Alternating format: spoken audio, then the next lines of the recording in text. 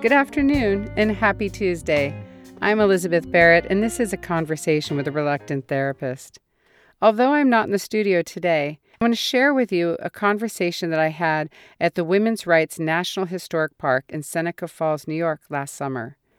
And if you're not familiar with this National Historic Site, the Women's Rights National Historic Park tells the story of the first Women's Rights Convention that was held in 1848 in this spot, and it introduces the women who led the movement at a time when women were not recognized as citizens of any stature under the law, and that for most women it was illegal to speak out in public without the permission of their husbands, and they were not allowed to speak out in public in most public spaces. So to find a space in Seneca Falls where women could gather together was revolutionary in itself. And I'm excited to share the stories of some of these women who were ordinary people who went on to do extraordinary things. And it's interesting because the timing is perfect at a time when the women's movement seems to really be heating up again. I've been thinking a lot about where we are. Are we in a fourth wave? Are we in a wave at all? Or are we in a completely new place when it comes to women's rights? And I really think that what we are is a part of a long-rolling, slow-rolling revolution that actually started back in 1848 with the first Women's Rights Convention. Because if you think about it, we've been moving through history in this slow-rolling effort to gain equality for women that at times has just been quietly chugging along with firm resolve and persistence outside of the mainstream media, not getting a lot of coverage, many people feeling like the women's movement had passed, there was no need for conversations about equality anymore.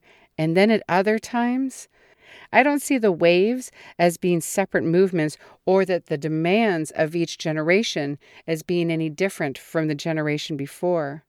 I believe we've been a part of a 120-year continuous march for equality, for civil rights, for human rights, and for recognition of the importance of women and the feminine in creating a balanced, healthy, functioning world for all.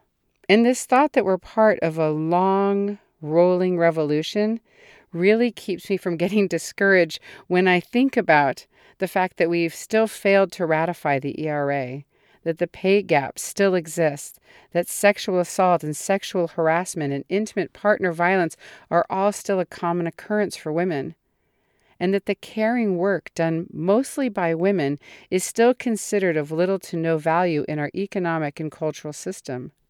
When I'm feeling defeated with each rescinded reproductive right or access to health care for women, I remember that this effort toward equality is not just one battle to be fought, but it's a part of a long, sustained effort by women of every generation to stand up against the long-held power of the patriarchy. As women and men who care about equality and balance and esteem for both men and for women, we're not alone in our quest.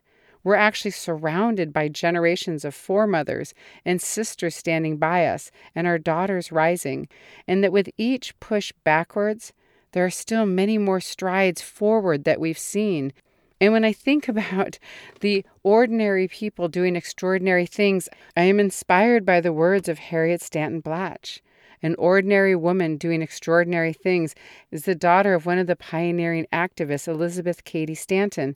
And Harriet Stanton Blatch said, "All honor to women, the first disenfranchised class in history who, unaided by any political party, won enfranchisement by its own effort alone and achieved victory without shedding a drop of human blood." Harriet Stanton Blatch carried on the work of her mother and the other suffragists, and this keeps me feeling positive and hopeful and focused as I work to find my own voice and my own style of activism and to pass those values on to my daughters and my nieces and my granddaughter. And I find it hard to be discouraged for too long when I realize the magnitude and longevity of this movement. And think about it in context. 140 years isn't much when you are attempting to roll back hundreds and hundreds of years of systematic devaluing of women and the feminine. I'm happy to share with you my conversation with the park rangers at the Women's Rights National Historic Park in Seneca Falls, New York. This part of the country is very special to me, and it also has a really unique, powerful energy to it. It's drawn people from all over who have been a part of some of the most interesting movements in our culture. Western New York is the birthplace of Mormonism and spiritualism. It is a stronghold of the Quakers and the Amish and Buddhist ashrams. Western New York is the birthplace of the humanist work done by Carl Rogers and is also the birthplace of the women's movement in the United States. I come back to this part of the country every summer.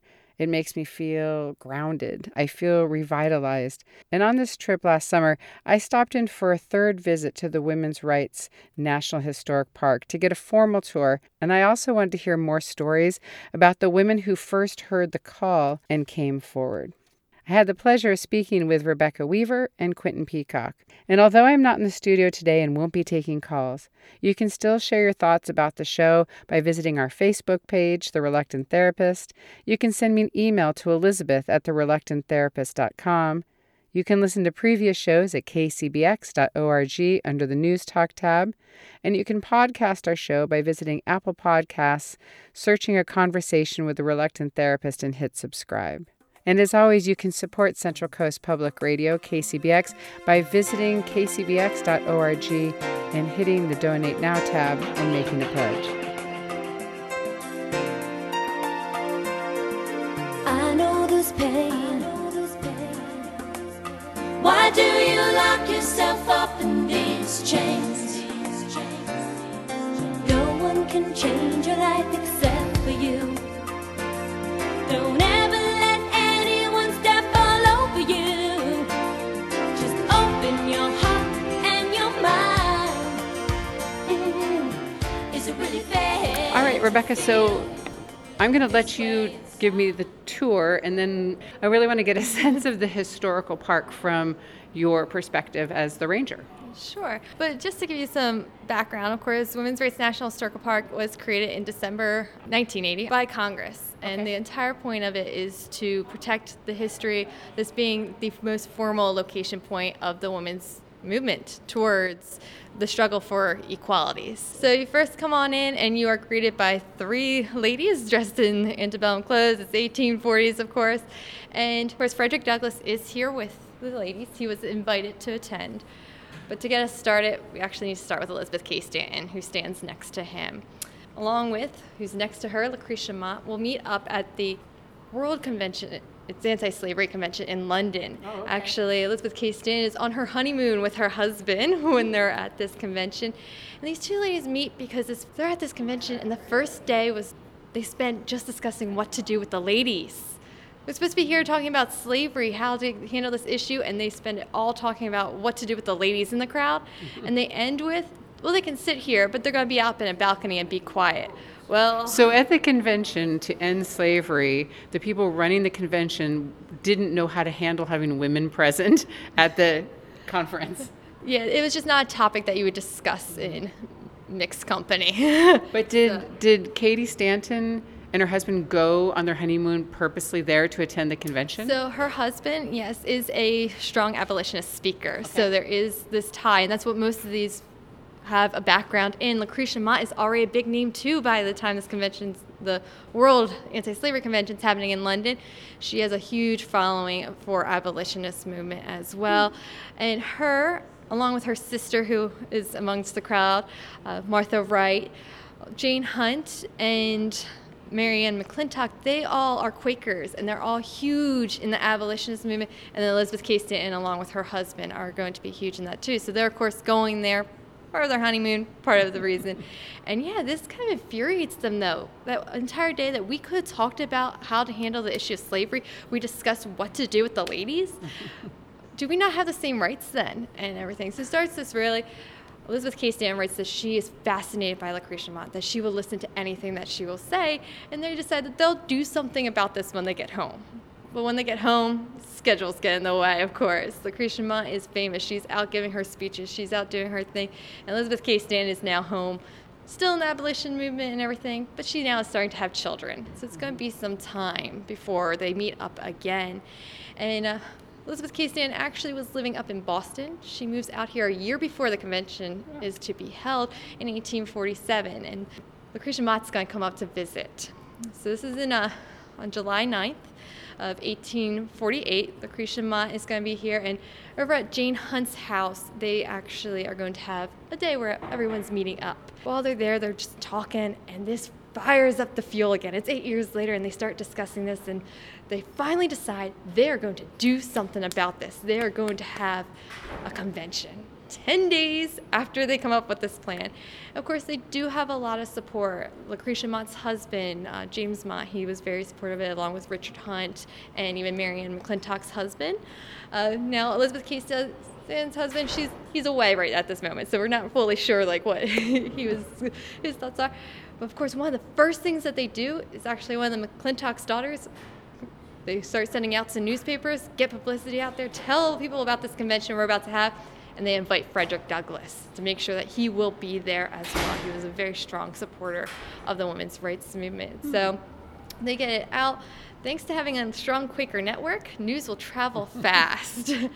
So they'll sit down and try to actually figure out what is it that we want to address. We know we're going to have a women's rights convention. They decide to mimic the Declaration of Independence with now the Declaration of Sentiments. So they are going to address these grievances in this way, and they do. They map it all out, and it's a beautiful document. I would encourage folks to fully read it. I could not do it justice in this little bit of time. And the Declaration of Sentiments was kind of the foundation or the cornerstone of what the convention went on to be.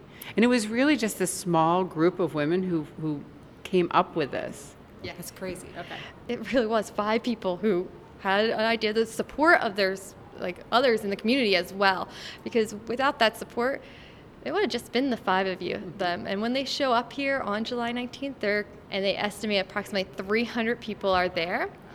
The first day was supposed to be reserved for the ladies only, but quite a few gentlemen showed up, so they allowed them to attend. And day 1, they review the Declaration of Sentiments along with some talks from Lucretia Mott and other goers. And then day 2, they fully review it and vote on these resolutions. And most of them were unanimous. The one that gets the pushback, though, is the right to vote. Really? Yes. It seems Pushback from other women? From quite a few people. Lucretia Mott actually will make a comment that she makes a comment that they'll be seen as crazy if it's a little bit too far. So everything else, it's okay, but this one is one step up. So they want to make sure that they can actually put this out there without being seen as a little bit crazy out there. But Frederick Douglass will be how do you expect to get anything else? They're looking for property rights. They're looking for education, rights to their own wages, to have jobs throughout, and in their own words, to no longer be civilly dead in the eyes of the law. So if they expect to get any laws made, then they're going to have the right to vote, put people in there that will provide them with these rights. So he really pushes for it. And sure enough, it will pass with a majority. And that is that cornerstone document then that we all have with that key phrase. We all know the one from the Declaration of Independence of all men are created equal. Now in the Declaration of Sentiments, it's all men and women are created equal.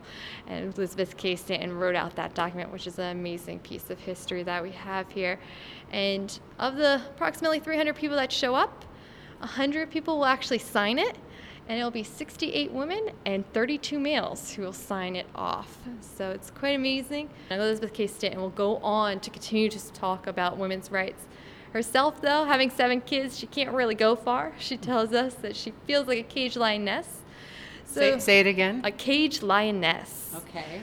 Yeah, she's stuck inside her home. She has to take care of all the household chores and everything. 1851 is when she meets Susan B. Anthony. And Susan B. Anthony is able to take her words and take them to the nation. And other conventions will follow, talking about women's rights. 2 weeks later, Rochester will have one. The biggest ones will pop up about 2 years later in Massachusetts, there'll be one as well. So and most of the folks that attended the first convention, they're not attending because, oh, women's rights, yeah. They're like, women's rights, so what are they talking about? They're curious to hear, what is this new idea of what they are? What could women possibly need? And what I find interesting also is that these were mostly women of means, Yes. right, who were considered to be very comfortable, and what more could they want or possibly need to have because their lives are so easy. And the other thing that's interesting is when this started, it was 1848.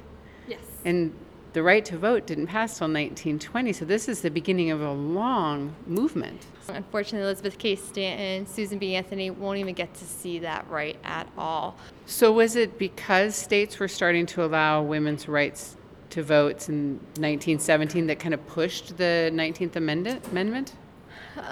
It's kind of a dual effort, I would say. Jeanette Rankin. Never heard of her. Yeah. She is the first woman elected to Congress. Really? She is a Republican representative from Montana. She's in office before women even had the right to vote on the national level. She'll help create the Women's Suffrage Committee in the House. Of course, they have some words about her being the first woman in there, but she will have much backing and support that way. So we have things happening on the national level. People are already being voted in. Things are being discussed. Amazing history. And so we're only still in the first room and still just in the suffragist first wave of feminism. If you're just tuning in, I'm Elizabeth Barrett, and this is a conversation with a reluctant therapist. Today we are visiting with the park rangers at the Women's Rights National Historic Park in Seneca Falls, New York. Now we're in the back of the historical park, and it's a wall of photos. Yeah, so we call this our wall of women, and it is to be kind of a little bit of a cross-section of all different. There's some big names, like we have Jean Addams, who was she won the Nobel Peace Prize for her work in Chicago with the Hull House. But most of them are just kind of everyday Americans. I love that. So you have the one lady who is holding up her bobcat, and literally that's the only description that we can get on it, and that she was her rifle. Yeah, and so her clearly rifle. she took Yep. the bobcat down. Exactly. So I wonder how they choose who is. The idea is to just show all the different forms and interests that women, how multifaceted it is to be a woman. Yeah, true. And that's really hard. There are thousands upon thousands of photos of women and what our role is and what it is like. So just trying to narrow it down, I think we have about 65 photos. It does not do it enough justice, but we try our best to incorporate many stories as we can. So what's one of your favorite stories as we walk of See if the I can people? find. I'm trying to some. read them while we're talking Yeah. also. Look at all these great things. This one with it's 1, 2, 3, 4, 5 generations. That is Mary Wells. She is huge out west. Most of the folks in Montana can trace like an ancestry to it. Oh, wow. She herself was originally born in Virginia, and then she'll move on out there, and she'll actually be a wagon trail leader. She'll continuously. One time she was very resourceful, and she bought herself some whiskey and some apples and made apple pie, selling them for $1 a piece while she was going out there. So she was one of those first people who would go continuously back and come back out. And so I'm not sure if she's the lead leader, but she's definitely continuously. She never just settled down. She would go back and forth on these trips and everything. So she was helping to populate the West. Kinda, yeah. Was it like on the Oregon Trail then? Not sure what trail she was on exactly, but she has huge work. So it's Mary Wells Yates is her full name. Was there any connection between the Underground Railroad passing through this area that made Seneca Falls a natural as the starting point for this? So Seneca Falls, of course, having that huge Quaker influence. Like Quinn was saying, we're in the burnt out district. That means multiple religions came through the area. So everyone's basically converted to some religion up here. And then abolition is huge up here. So we do have, what they write down is that like Mary Ann McClintock and her house, they were supposedly a stop on the Underground Railroad. So it is running through this area. They are working along it. Now, in particular, Seneca Falls, of course, is where Elizabeth Cady Stanton is. There's family members in this area, so that's why they're coming out here. And the Wesleyan Church, which the chapel is what it's called, it was picked in particular.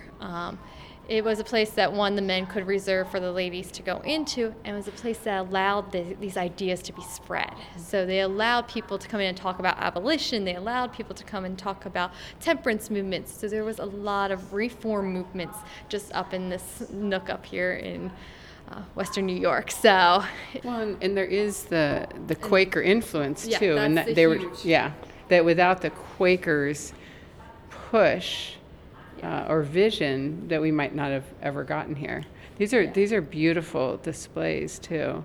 So you're talking about what rights did married women have, which is something people don't understand. Is when you're talking about trying to develop women's rights, you're starting from a place with zero rights because women were considered property of their husbands at that time and their fathers in some way, right? A bit. According, going back to Elizabeth Cady Stanton's words in the Declaration of Sentiments, when married, they are civilly dead, legally dead. Everything belongs to their husband. Even if in the Declaration of Sentiments they say that even if a married woman commits a crime, if it's in presence of her husband, she is not responsible. Really? Basically is what it gets down to in it. So it goes through all the different things, that her wages are not her own. So it is, everything does go into your husband. You are to obey that husband.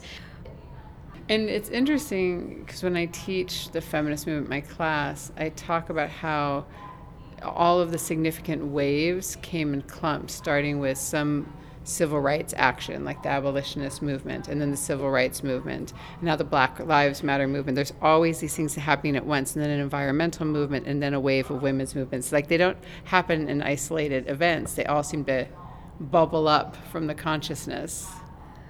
It's not just one thing. We all work together. Mm-hmm. It's not just one little issue here. No, every single thing does link up to each other. Right, it's like big movements bubbling up to the surface. In some ways, the park feels like a place to inspire whatever comes up for the people here. You know, like it doesn't seem like it's trying to teach one lesson, but it's sparking a lot of lessons about what it is to be women. And sort of part of in our legislation, it says our purpose is to educate and inspire for present and future generations to learn about our cultural and our historical significance and this struggle for women's rights, for these equal rights and everything. So it is a place that really does. People come on in here and they read it, and everybody takes something different away from here of, oh, I didn't know that. Oh my gosh, I need to look more into this. Mm-hmm. I'm pretty sure we're going to need to figure out where we can put some facial tissues up at some point. Oh, absolutely. Yeah, because it's a moving place that goes through. I think one of the things that's interesting too is that Martha Wright is the sister of Lucretia Mott. They're both coffins. And so I would like to, of course, note, because as a psychotherapist, I was thinking of the family history, that their parents must have been very progressive to have two daughters that were so progressive. So Lucretia Mott and, of course, Martha Wright, they grew up in Nantucket, which is, of course, a very... Their husbands go out and trade, leaving the women behind to manage the accounts and what's going on at home, go out shopping, manage the store and everything. Mm-hmm. Well, they're off and they're coming back and they're doing all this stuff like trade and everything. So they grow up with that idea of like, oh, okay, well, this is normal. Right, like, it's a partnership. The marriage is a partnership. Yeah. So this is normal. And it's not until they fully go out into the world that they kind of learn like, oh, this is kind of woman's place, and that this isn't how I was brought up. Okay, well, what do we do to make kind of our normal? Right. A more broad accepted thing. Yeah, so Martha Wright is the lesser known sister. I just said it because I wasn't familiar with her at all. Yeah. But I always do find it fascinating that everything has to align. You have to be in the right place with the right social conditions, with the right family structure that allows people to have thoughts and speak out. I mean, it has to be the perfect. It does. It's like if Elizabeth Cady Stanton never went to that World Convention over in London, and Lucretia Mott did decide to go too, I don't know. But that's a what if game that I don't I like love the play. what if games. Yeah. I know, and they think about that too. Just all how when they even talk about writing the Declaration of Independence, and they talk about kind of divine intervention that some of the founding fathers must have had to come up with that document. In some ways, you feel like that same divine inspiration must have happened for these women to be brought together and then to write the Declaration of Sentiments, which everyone should read. Oh yeah. By the way, it's Martha. This is a conversation with a reluctant therapist. I'm Elizabeth Barrett, and you're listening to Central Coast Public Radio, KCBX. Today, I'm sharing with you a show from the road, my interview with Park Rangers Rebecca Weaver and Quentin Peacock at the Women's Rights National Historic Park in Seneca Falls, New York. We continue our conversation talking about the founding mothers, including well-known pioneers Elizabeth Cady Stanton, Susan B. Anthony, Lucretia Mott, and her sister Martha Wright. Martha Wright, who scandalously attended the first convention 7 months pregnant and went on to be an outspoken activist throughout her life. I know that there is pain, but you hold on for one more day and you break free, break from the chains.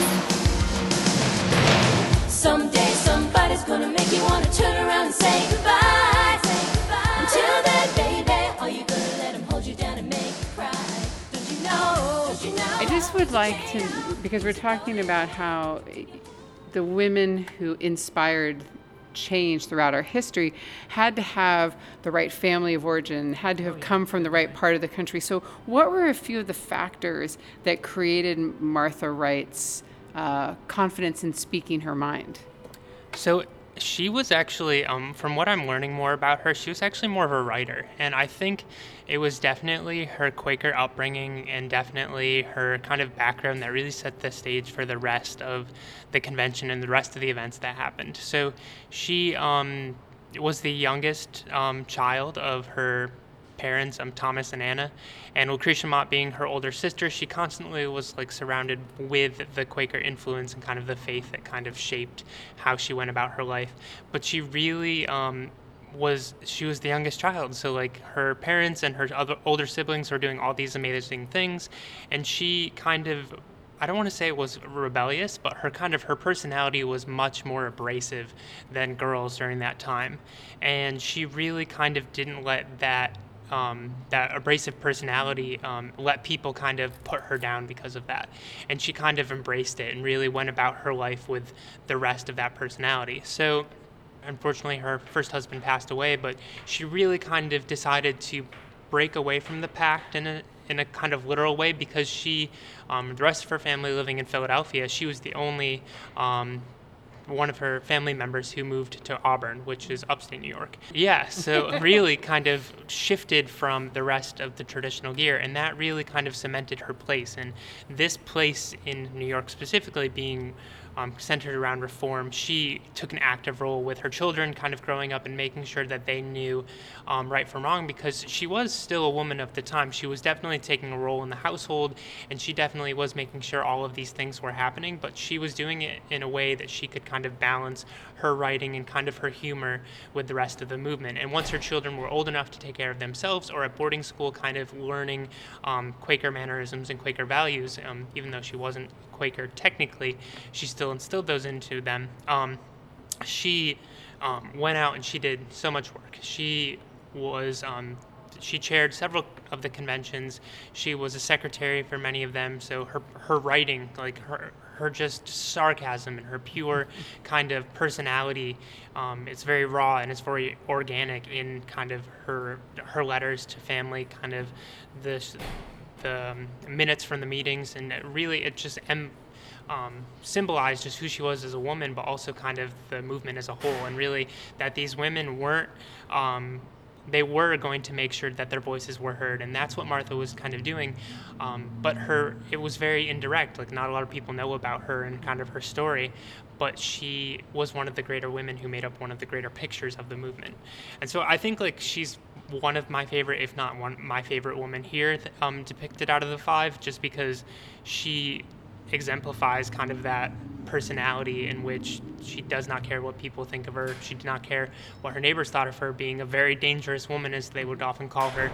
So really, I don't know, she's just a great person to kind of talk about and kind of discuss, because not a lot of people know about her, and that's really what this park does, is talk about not a lot of the things that we're familiar with in traditional United States history. Is really kind of, definitely, I love Martha. She's really cool. I think for a lot of people, we see girls who speak out or women who speak out and speak their mind. It was really chancy to speak your mind at that time. Like for someone like Martha, right, to have a voice and to want to use it was much greater of a risk than like Lady Gaga wanting to do something outrageous because of the times. I think as a historian, it'd be fascinating to be able to immerse yourself in one particular piece of history and become an expert on that. It's almost like earning your PhD from park to park. Mm-hmm.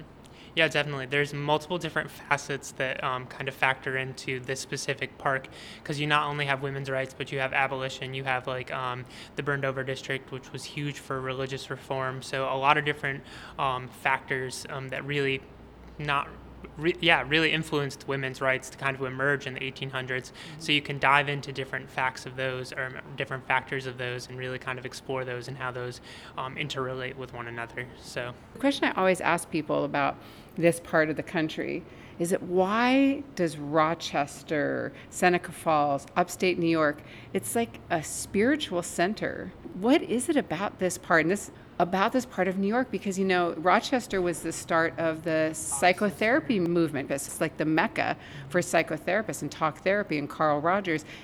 So have you thought about that? Like why this part of the world? So it's traditionally going into a lot of kind of the burned over district of this area. And explain what that is, because Rebecca tried to educate me.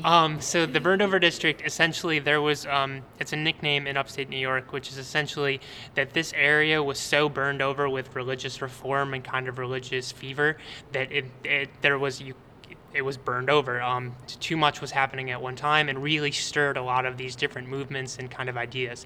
And with any religious movement comes many new social ideas. So you can look, civil rights movement, huge religious influence there. A lot of different things that happen throughout history are kind of guided by religion.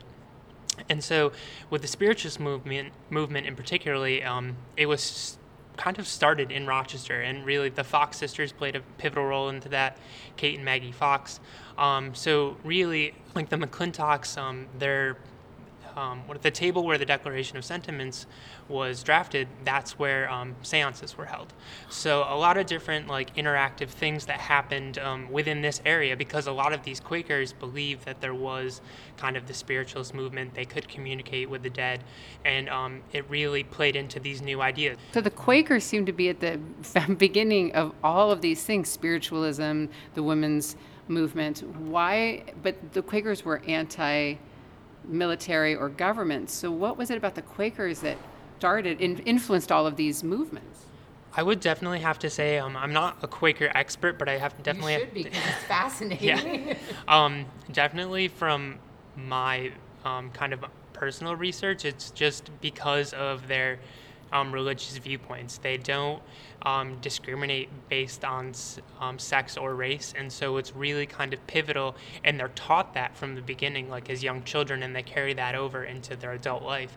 And that's what a lot of these Quakers were doing and kind of with their teachings, and they were really about a lot of educational things. So there was no discrimination when it came to women being in the same classroom as boys and learning the same material as them. They would learn different things. Women would learn to sew, and men would learn like land surveying, but that's two different fields, I guess. But still, they were really integrated into both aspects of kind of man and woman. Same thing with race as well. Like Frederick Douglass was often in attendance at Martha Wright's home, and she actually said, "You can come and stay in my home." Even though she wasn't Quaker, she still practiced Quaker beliefs. So it really just kind of, they did not discriminate, and that's what they were basically trying to convey, and that's what a lot of these people who weren't Quakers were starting to adapt their kind of thinking and their morals. And especially Lucretia Mott tried to instill that into Elizabeth Cady Stanton, saying you can't start a movement until you actually or you can't have institutional change until you have kind of moral and social change in people. And that's essentially not what they were trying to do directly, but they were trying to basically say, find your inner light, let it speak to you. And a lot of it kind of resulted as a result of that. Is there something about this place that must have a spiritual energy? I don't know. All right. I just find it fascinating because every time I come up here, I learn more how interconnected all of these. Like, it never occurred to me that what was going on with Lucretia Mott would somehow in any way be connected to what was going on in spiritualism, but there are these direct connections. Is this the reformist period in the 1840s? Is that? It's by historians, and trust me, historians do not like to take titles lightly. Okay. It's the period of revolutions. We're having the Industrial Revolution. Okay. We're having all these religious revolutions. We're having everything is right at this time period. So it is a time period of great change. It's happening. Yeah.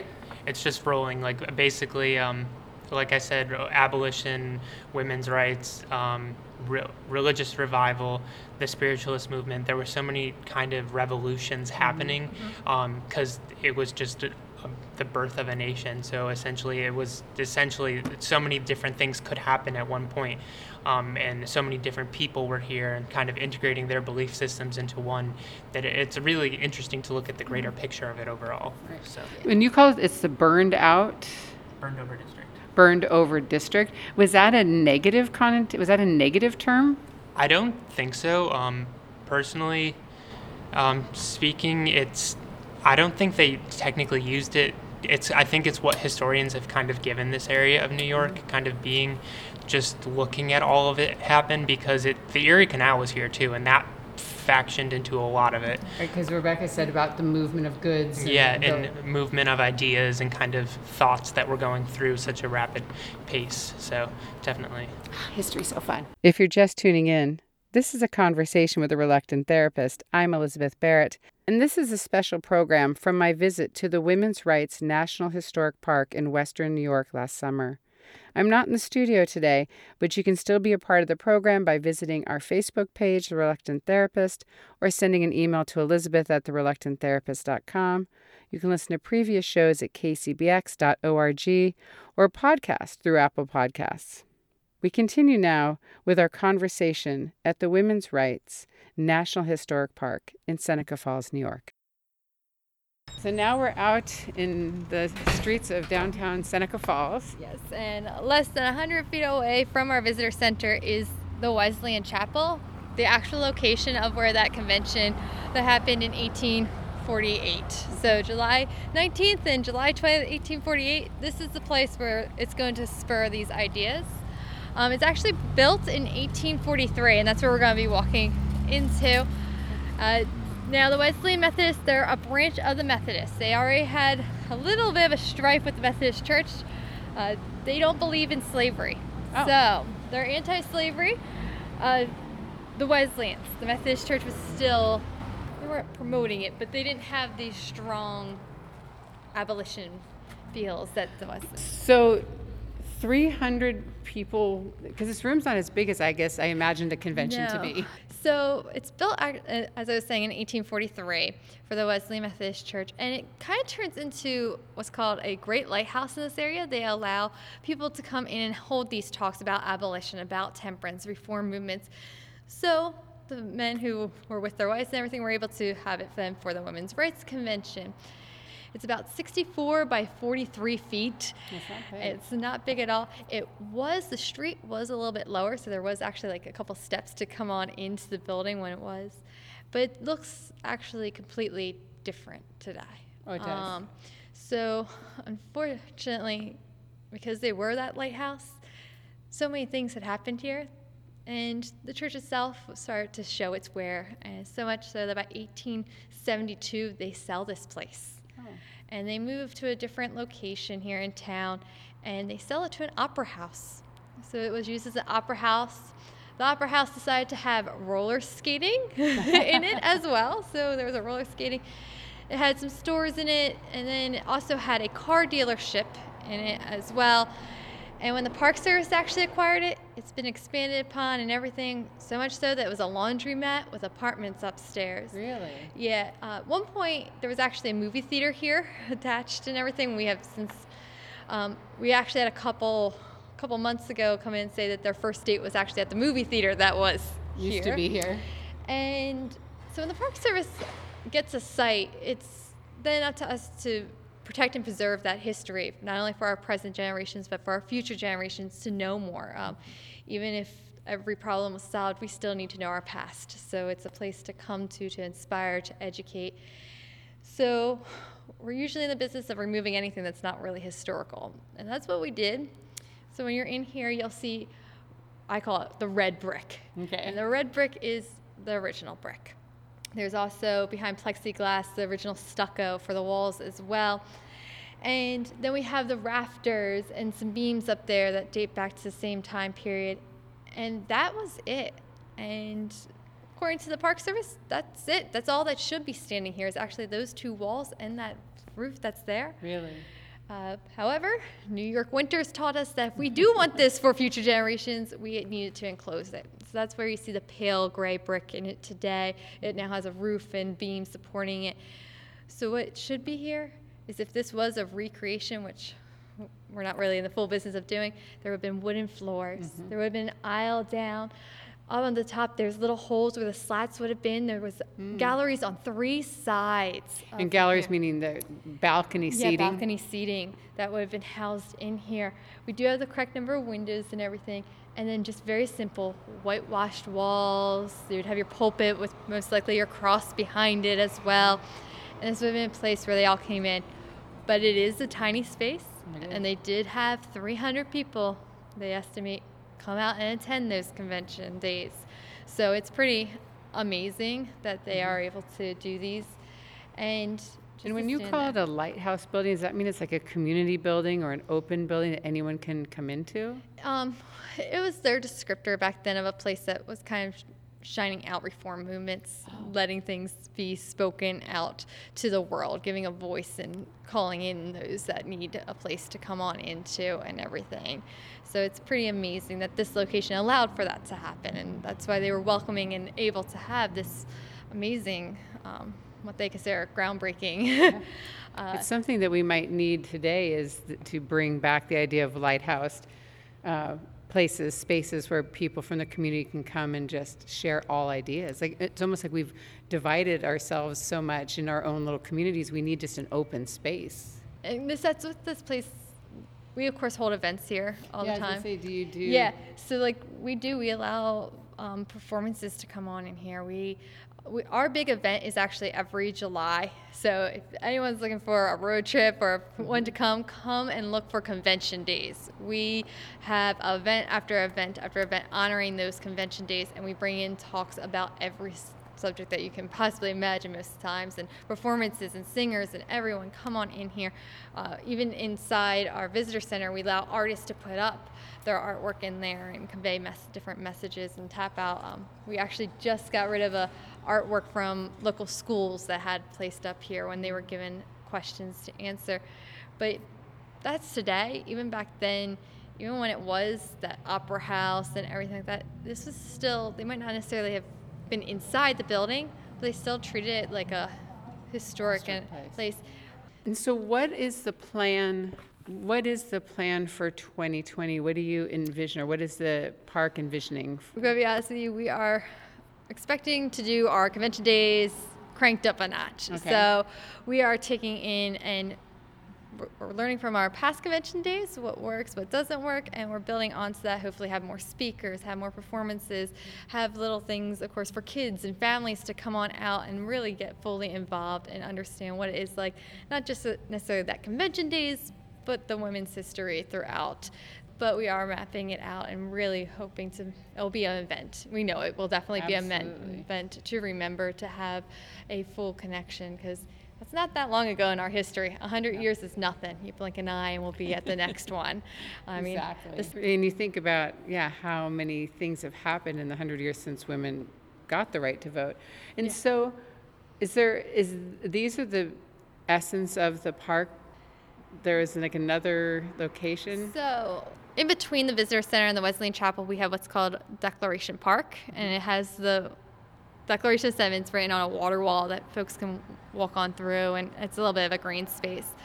But the park also owns several of those five ladies' homes. So we do actually have Elizabeth Cady Stanton's house, and you're able to, on the weekends, go on over there and see where she was living, where these great ideas, where the speeches were written to give to Susan B. Anthony to travel out west, and how her life was up here, especially since she's not here very long, actually. She's a year before the convention, so in 1847 is when she'll move out here, and she's here until about 1863.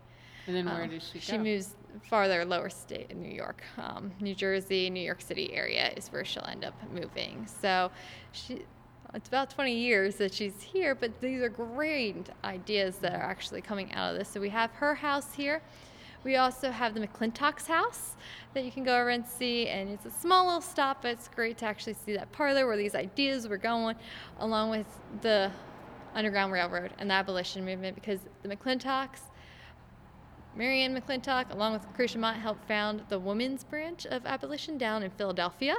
They're a couple of the co-founders there. And they were so against slavery that they actually, what's really cool is they were part of the free produce.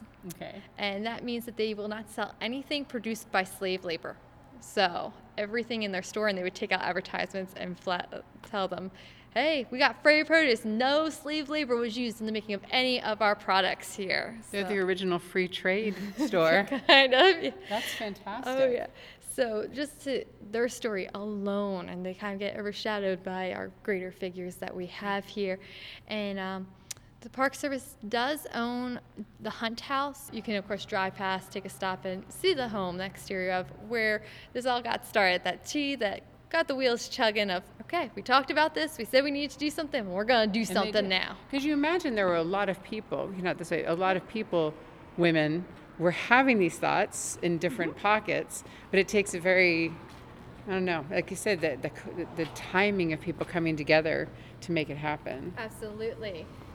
So what haven't I asked you that you want me to know? I have the questions that I'm curious about, but I'm sure you have much more knowledge than I'm even knowing to ask you questions about. So is it that you like to share about your job here? So to me, what I like is the fact that this isn't just, like our title, of course, says Women's Rights National Historical Park, but this isn't just about women. It is a full story. It involves the help from everybody to make this actually. So it's a park of all of us. It's a park of our nation's past. A place for everyone. There is a story for every single person who comes in here, that it's not just, oh, well, this only relates to this person. Right. No, it truly is a part of our country's past. It's something that it still inspires, and it's still going forward and everything, and it's amazing to work at a place and to actually be at the location. I know your listeners listening to it, but actually being here and seeing and feeling, and oh wow. And we even have like a pulpit right up front where you can hear Elizabeth Cady Stanton read the Declaration of Sentiments to you, and she did this at the age of 32. And I wonder if we, in this time of technology, people have the patience to see any sort of movement foster and grow and carry on multi-generations, because she said Cady Stanton wasn't alive to see the 19th Amendment passed. Was it her daughter that continued the work, or was it? Yeah, her daughter, Harriet, will continue working and everything, along with the other organizations. They'll grab more people into it as it goes farther and farther up. So, but yeah, it is a multi-generational thing. It is not just, Ken Burns actually has a PBS movie, and it's entitled Not For Ourselves Alone. Yes, Yeah, it has to look those 7 generations out. Yeah. So I guess my last question is, how have you changed since you've come to work here? To me, it's yet again learning another piece of the story. So because I've worked at so many parks, it is like how earlier you were saying, oh, you kind of get like a PhD in that thing. Well, now I'm getting it in this topic. And for me, it's really clicking together all those pieces of like, oh, wow, now this makes sense. Because the parks that I originally started out with, they're all Civil War. And then you get to actually Natchez, Mississippi, and they're in antebellum. and they're talking about the same time period, and to have that click up with what are the women in the South doing versus what are the women in the North doing and everything, and finally understanding how we got to this point today. That's what I absolutely been loving, being able to, oh, this all adds up now at this point, and that's what really drives me. And also the fact that I get to share this every day. I get to see the little girl come in, and actually we have like junior ranger books where they get to learn a little bit more, and I get to give them a badge and see that that gets carried on, that this isn't a story that just stays here, but we spread it on, and it's not just going to stay with me, it's hopefully going to go on to the next generation as well. I'm Elizabeth Barrett, and this is a conversation with a reluctant therapist.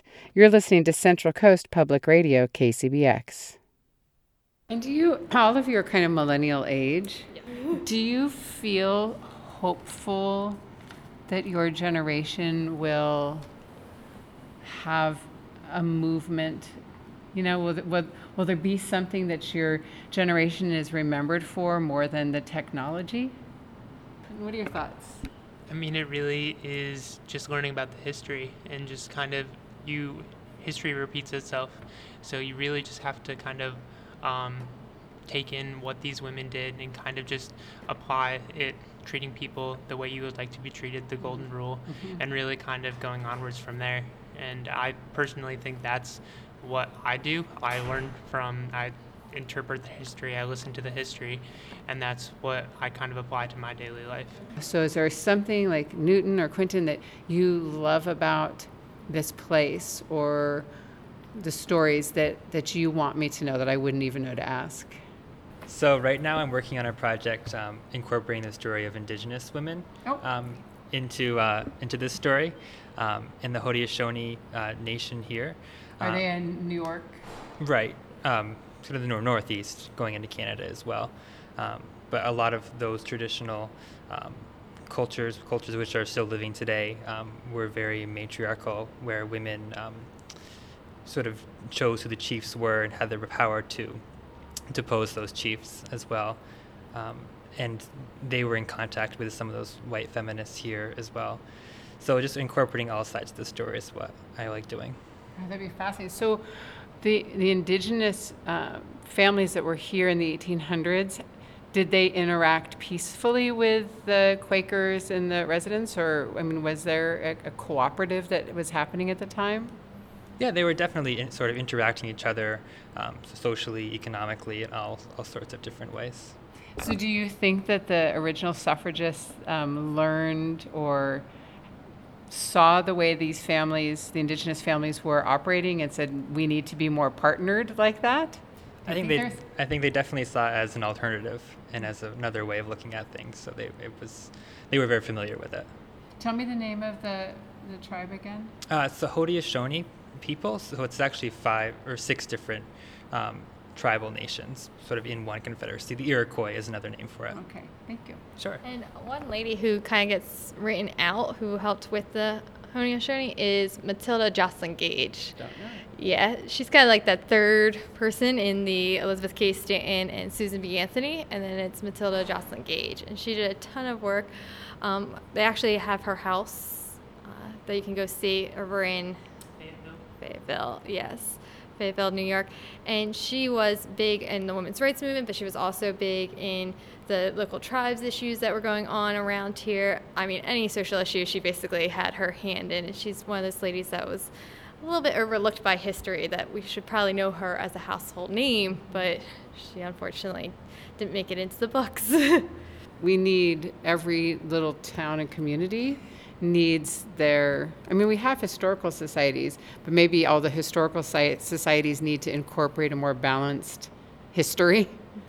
Or to me, it's one of those things where each small town has a piece of the story, and I would love to have like a little bit of a big database that connects each small town with each small town, because I know they do highlight, at least in a couple of places I've been, especially that there are women's stories, like strong, powerful stories there, but they don't connect it with the next woman's story, or they don't connect it with how does this fit into the greater story of everything.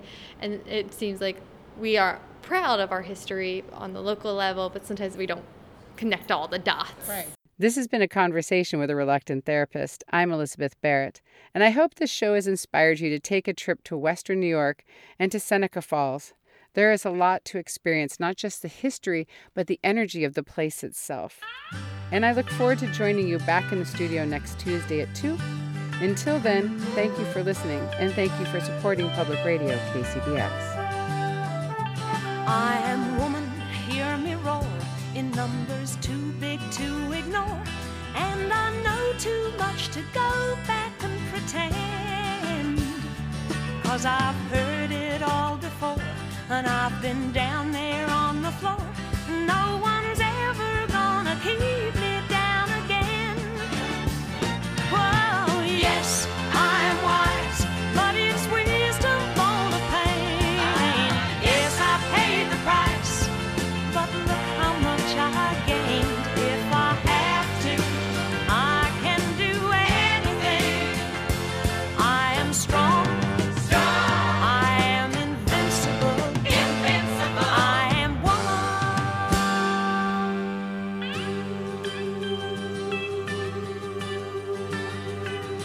You can bend but never break me, 'cause it only serves to make me more determined to achieve my final goal. And I come back even stronger, not a